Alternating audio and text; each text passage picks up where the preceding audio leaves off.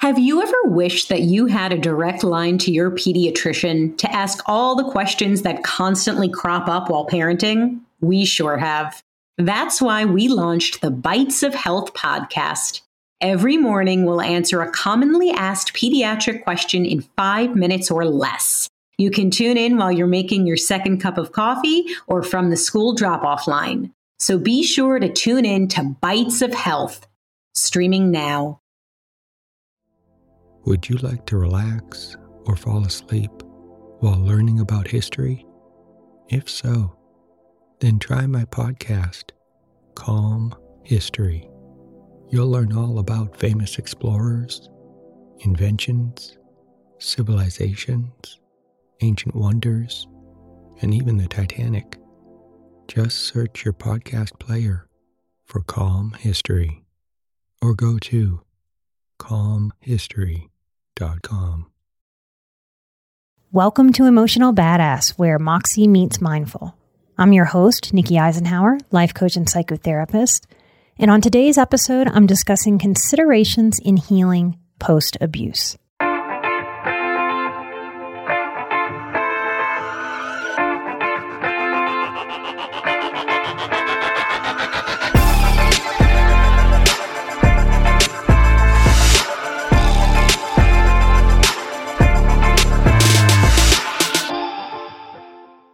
This is a very specific episode, but it is still for everyone in this audience because as highly sensitive people and as empaths, as intuitives, we really are the caretaking tribe. We are the healers. We are the listening ears. We are the people that others go to when they're hurting. Talking about childhood abuse, specifically intimate abuse or sexual abuse, is something I want to talk more about, because I have my own experience and then my experience as a trauma therapist. And I do think that most people, even most professionals in this realm, sort of pussyfoot around it for a lot of reasons. We don't have great dialogue around sex in general.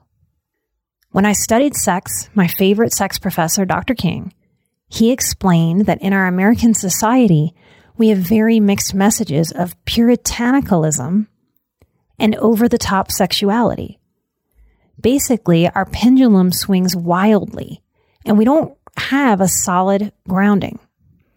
Many who talk sex positivity talk so much sex,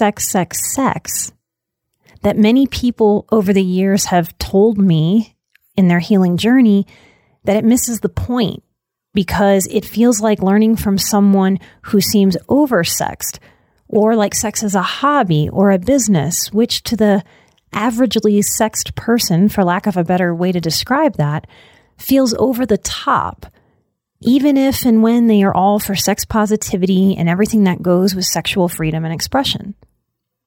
Trauma-informed teachings in the healing realms of therapy or yoga therapy seem to give practitioners the impression that sexually abused people are extremely delicate. I think this comes from our relationship to TV and movies. And TV and movies sort of love that high drama of the moment of being sexually abused. But that moment is fleeting. If you are a nurse or a counselor who has done rape crisis work in a rape crisis center or a woman's shelter, an emergency room, yes, this moment takes delicacy.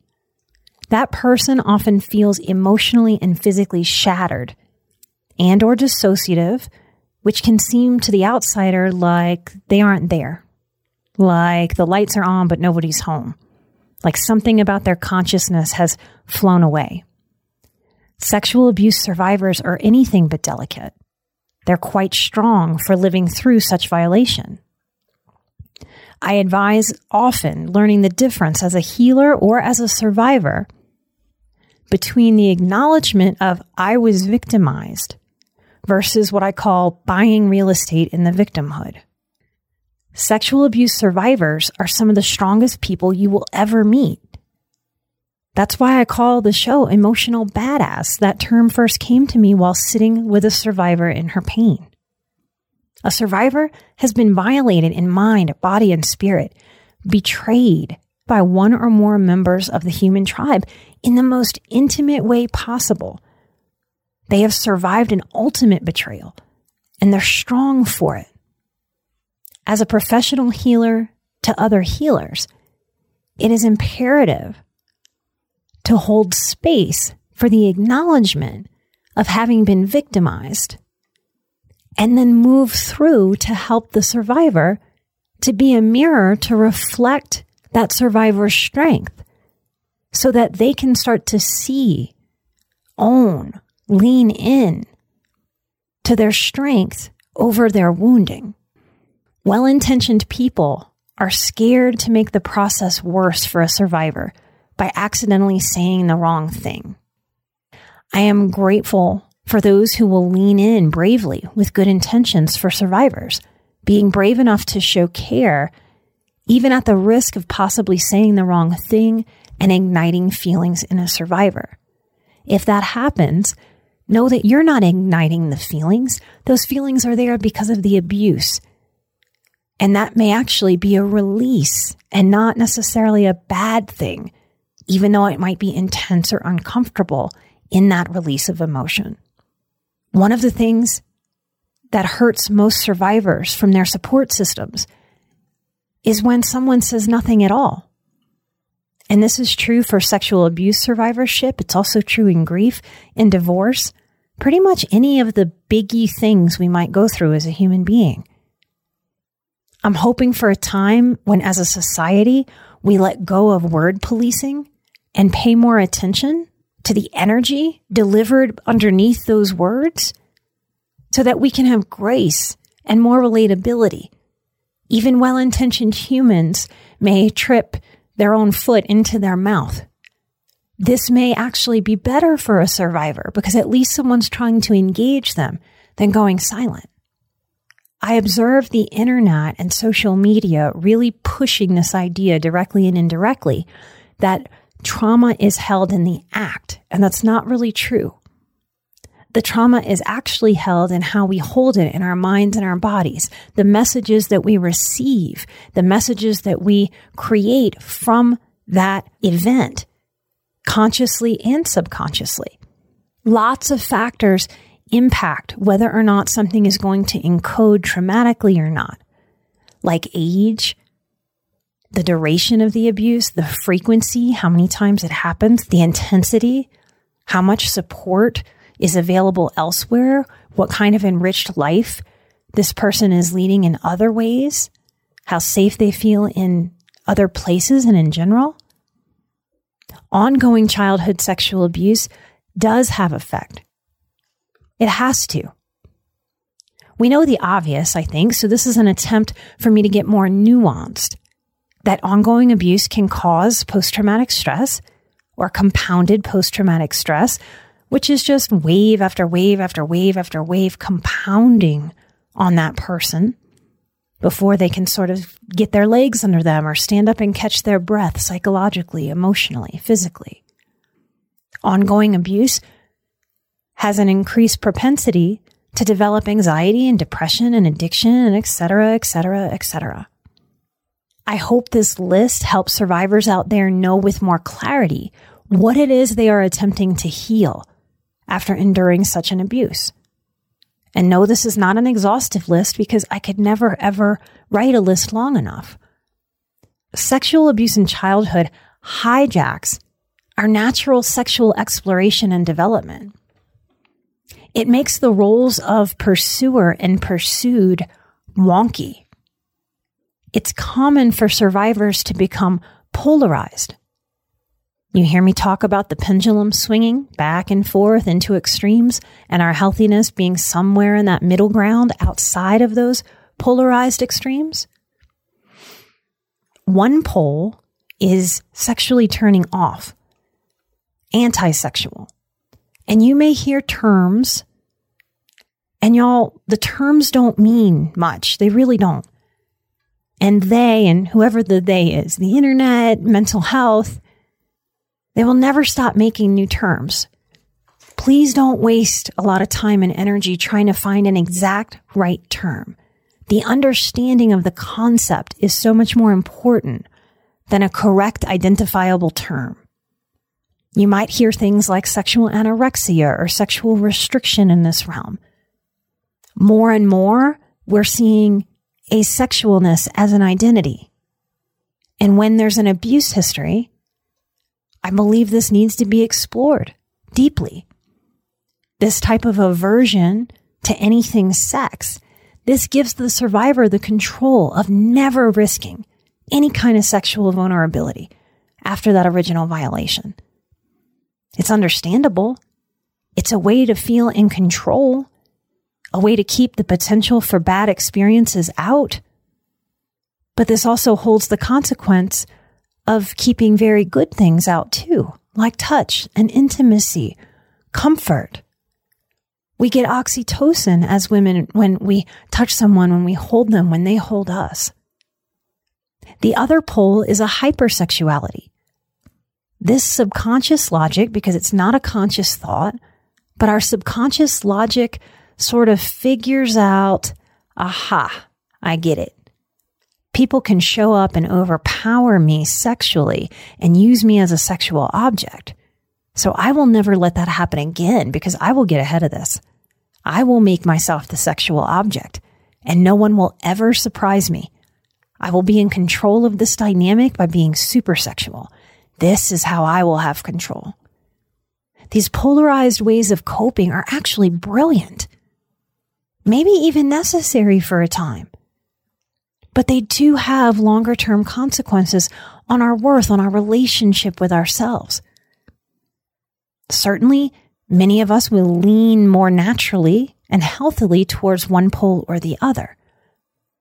But we do our work to find a middle ground so that our relationship with our sexual being post this type of abuse isn't polarized based on that abuse, which continues to give that abuser power to guide and affect our lives well after that abuse is done and over and in the past. In terms of healing, there is no way to develop into our original sexual self outside of that abuse history. Therefore, we grieve what we lost. And we lost the right to develop with our own interests at our own pace. This is an innocence lost. It is a human right lost. And we must work to grieve and accept these realities, to make peace with returning to an ownership over ourselves so that we can build from where we are now to a place that can be more balanced, more reasonable, safe, enjoyable, intimate, connecting, and honoring of who we are and our unique growth edges. We don't want to shut down growth in this department. Sexual abuse damages worth, particularly when it happens during our development, because of the objectification. In some ways, all types of abuse from one human to another objectify. If someone is raging and beating me with fists, in that moment, I am not considered by the beater to be a person. I am a punching bag in that moment. I am useful for them to work out their emotions. I am an object with a usefulness for the emotional release of another who's overpowering. Abuse robs us of our personhood in this way, of our worth. It's similar when sexually used and abused for another's gratification. Much childhood sexual abuse is soft. It's coercive in a way that makes the child feel like they decided to participate, like it's their fault. This creates massive shame. This is a wild mind twist. Kids do not understand how malleable, how easily manipulated they are because they just aren't a match for the manipulative intentions and desires of a big adult or even an older child. I was very, very smart. I was reading at a college level when I was in elementary school, and I was no match for the groomer in my life. When treated like an object for the use of another person, our psyche learns objectification and human self-worth tanks. The abuse becomes a circular logic of proof. If I was a valuable person, if my personhood was valued, I would be treated like a person. Because I am being treated like an object, I therefore have no human worth. Healing is a reclaiming and a re-nurturance of our personhood. Boundaries are imperative here.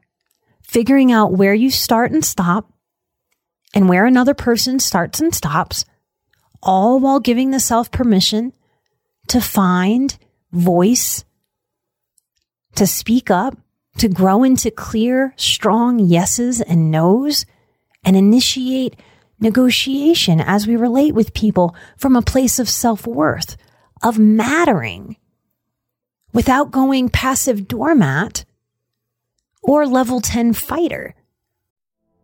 Would you like to relax or fall asleep while learning about pivotal moments in history? If so, then try my new podcast, Calm History. It's a time machine of tranquility, filled with immersive and fascinating stories from history. Prior episodes include The Pilgrims, Marco Polo, Henry Ford, Joan of Arc, Jackie Robinson, Klondike Gold Rush, Ancient Greek Olympics, Easter Island, and the Great Pyramid of Giza. There's also a 6-part series about the Titanic. Just search your podcast player for Calm History or go to calmhistory.com. Boundaries with the self and boundaries with others are very important on the healing path.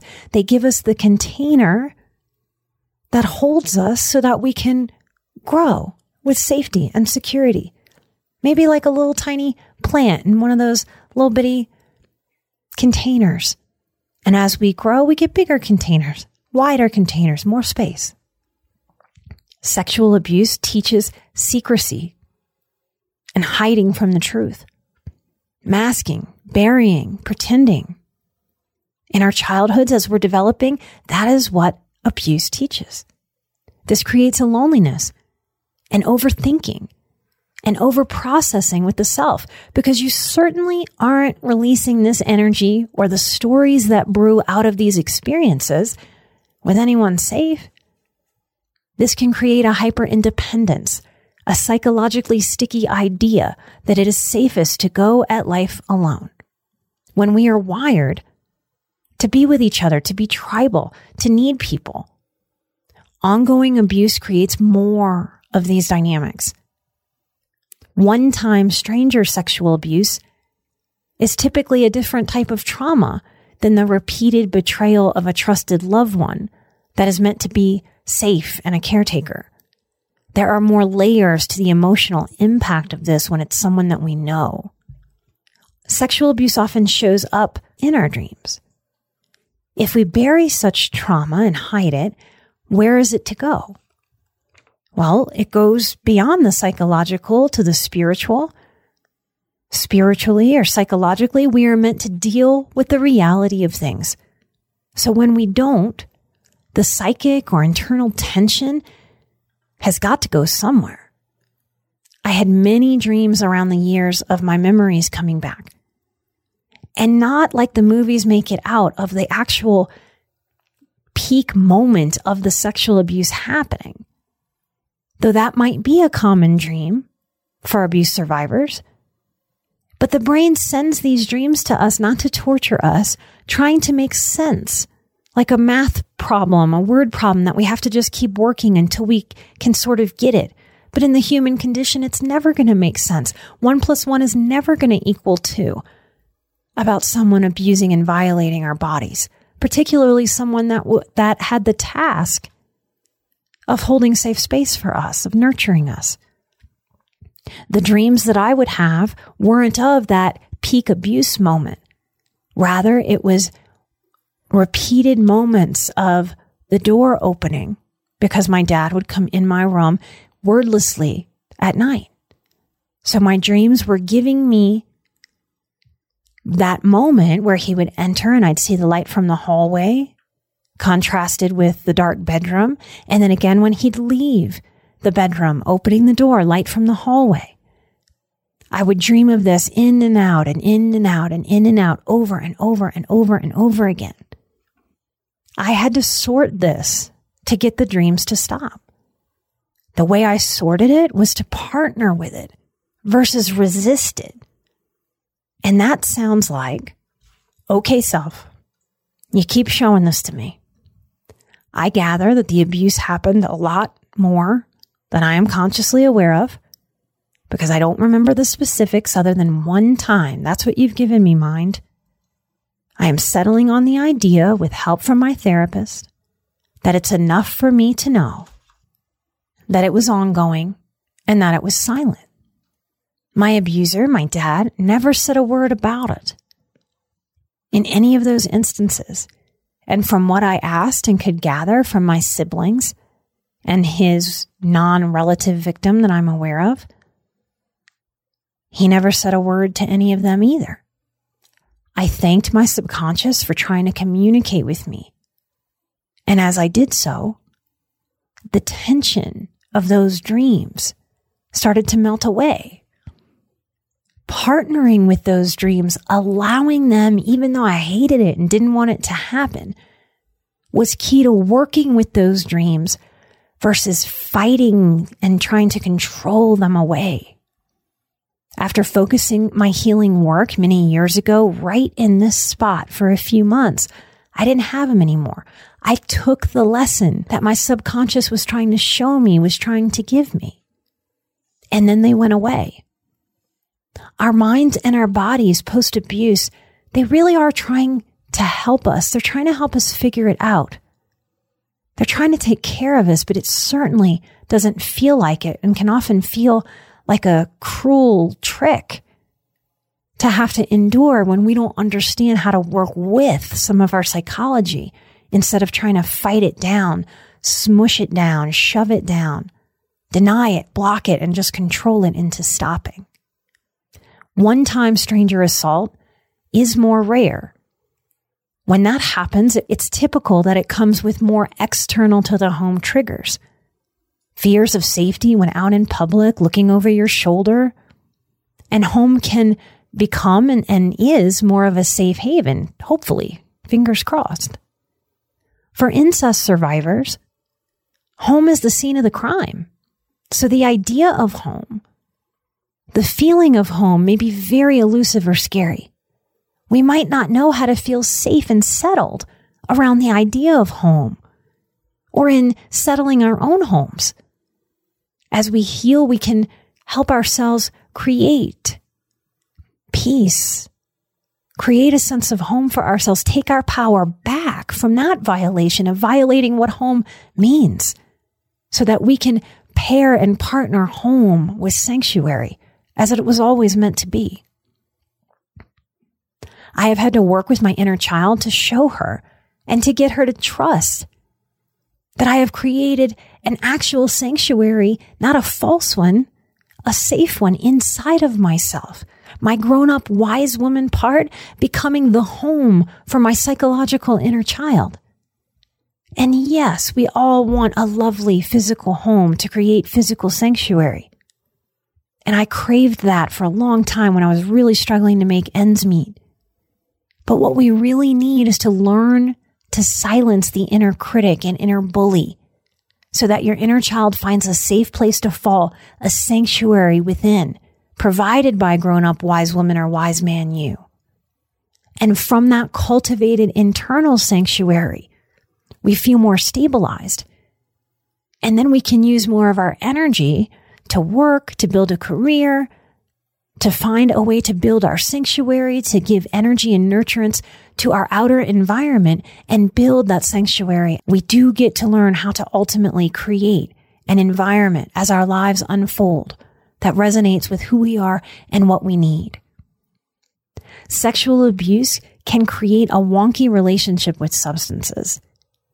If you are overwhelmed with feeling and dealing or trauma repetition, you're likely to feel a strong desire to numb out. Again, understandable. I began my career working in dual diagnosis with addiction and trauma. And though the only belief system allowed when I was starting was once an addict, always an addict, total abstinence. That's the only lens that was allowed. And it just didn't fit for me. As I saw clients process and progress, find new healthy coping, add to support and compassionate self-understanding, growing self-worth while silencing the inner critic, guess what? They didn't need to numb out as much. I've worked with many people to help them figure out their relationship with various substances so that they can figure out if they need to 100% stop a substance like alcohol and be in total sobriety, or if they can use some of these substances like a healthier tool in the tool bag, not a crutch, not a mask, and not something to self-sabotage and self-abuse. We start with a harm reduction model, and if that is unattainable, with positivity and self-love, we look at total abstinence for a time or endlessly. Though few of my clients have gone on to want or need total and complete abstinence, though some do. And I assure you that no matter how messy you might feel in this realm, it is absolutely figure outable. I'm going to pause here. I have more to say. So this is going to be an extended 2-part episode that'll come out in 2 weeks, because next week I'm interviewing Eric Zimmer from the podcast, The One You Feed. If you want to dive more deeply with me, I invite you to come hang out in our Patreon, patreon.com/emotionalbadass. Lots of people who are there, we're highly sensitive people. I don't run it like a Facebook feed. Every single thing that I put there is a little nugget.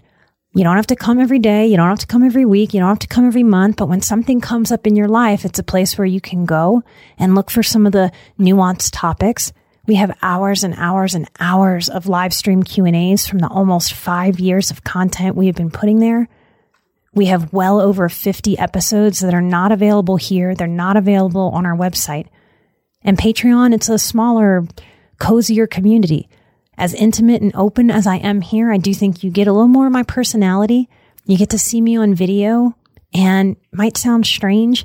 There's a lot that I can transmit through you being able to watch me with my body language that I just can't do over this microphone here. So if you resonate with my work, emotionalbadass.com/Patreon. It's also the place where we give all kinds of discounts. Discounts to our courses. I'm creating more now. Discounts to our merchandise. Discounts to our meditations that you can get on our website that are stripped down. No explanation, no music, no nothing. Just you, me, and meditation. Healing happens in layers, and that's part of why I put so much energy into the podcast and into the Patreon. Because it's not like learning math. We have to marinate in these concepts. We have to hear them over and over. Light and love, and look for part 2 in 2 weeks. I'm an emotional badass. You're an emotional badass. And together we are where Moxie meets mindful. Bye-bye.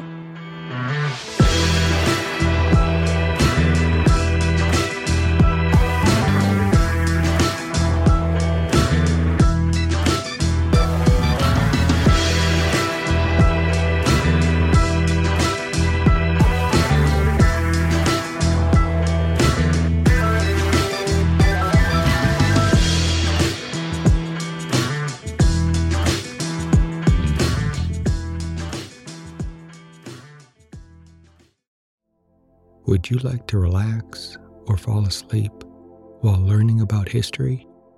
If so, then try my podcast, Calm History. You'll learn all about famous explorers, inventions, civilizations, ancient wonders, and even the Titanic. Just search your podcast player for Calm History or go to calmhistory.com.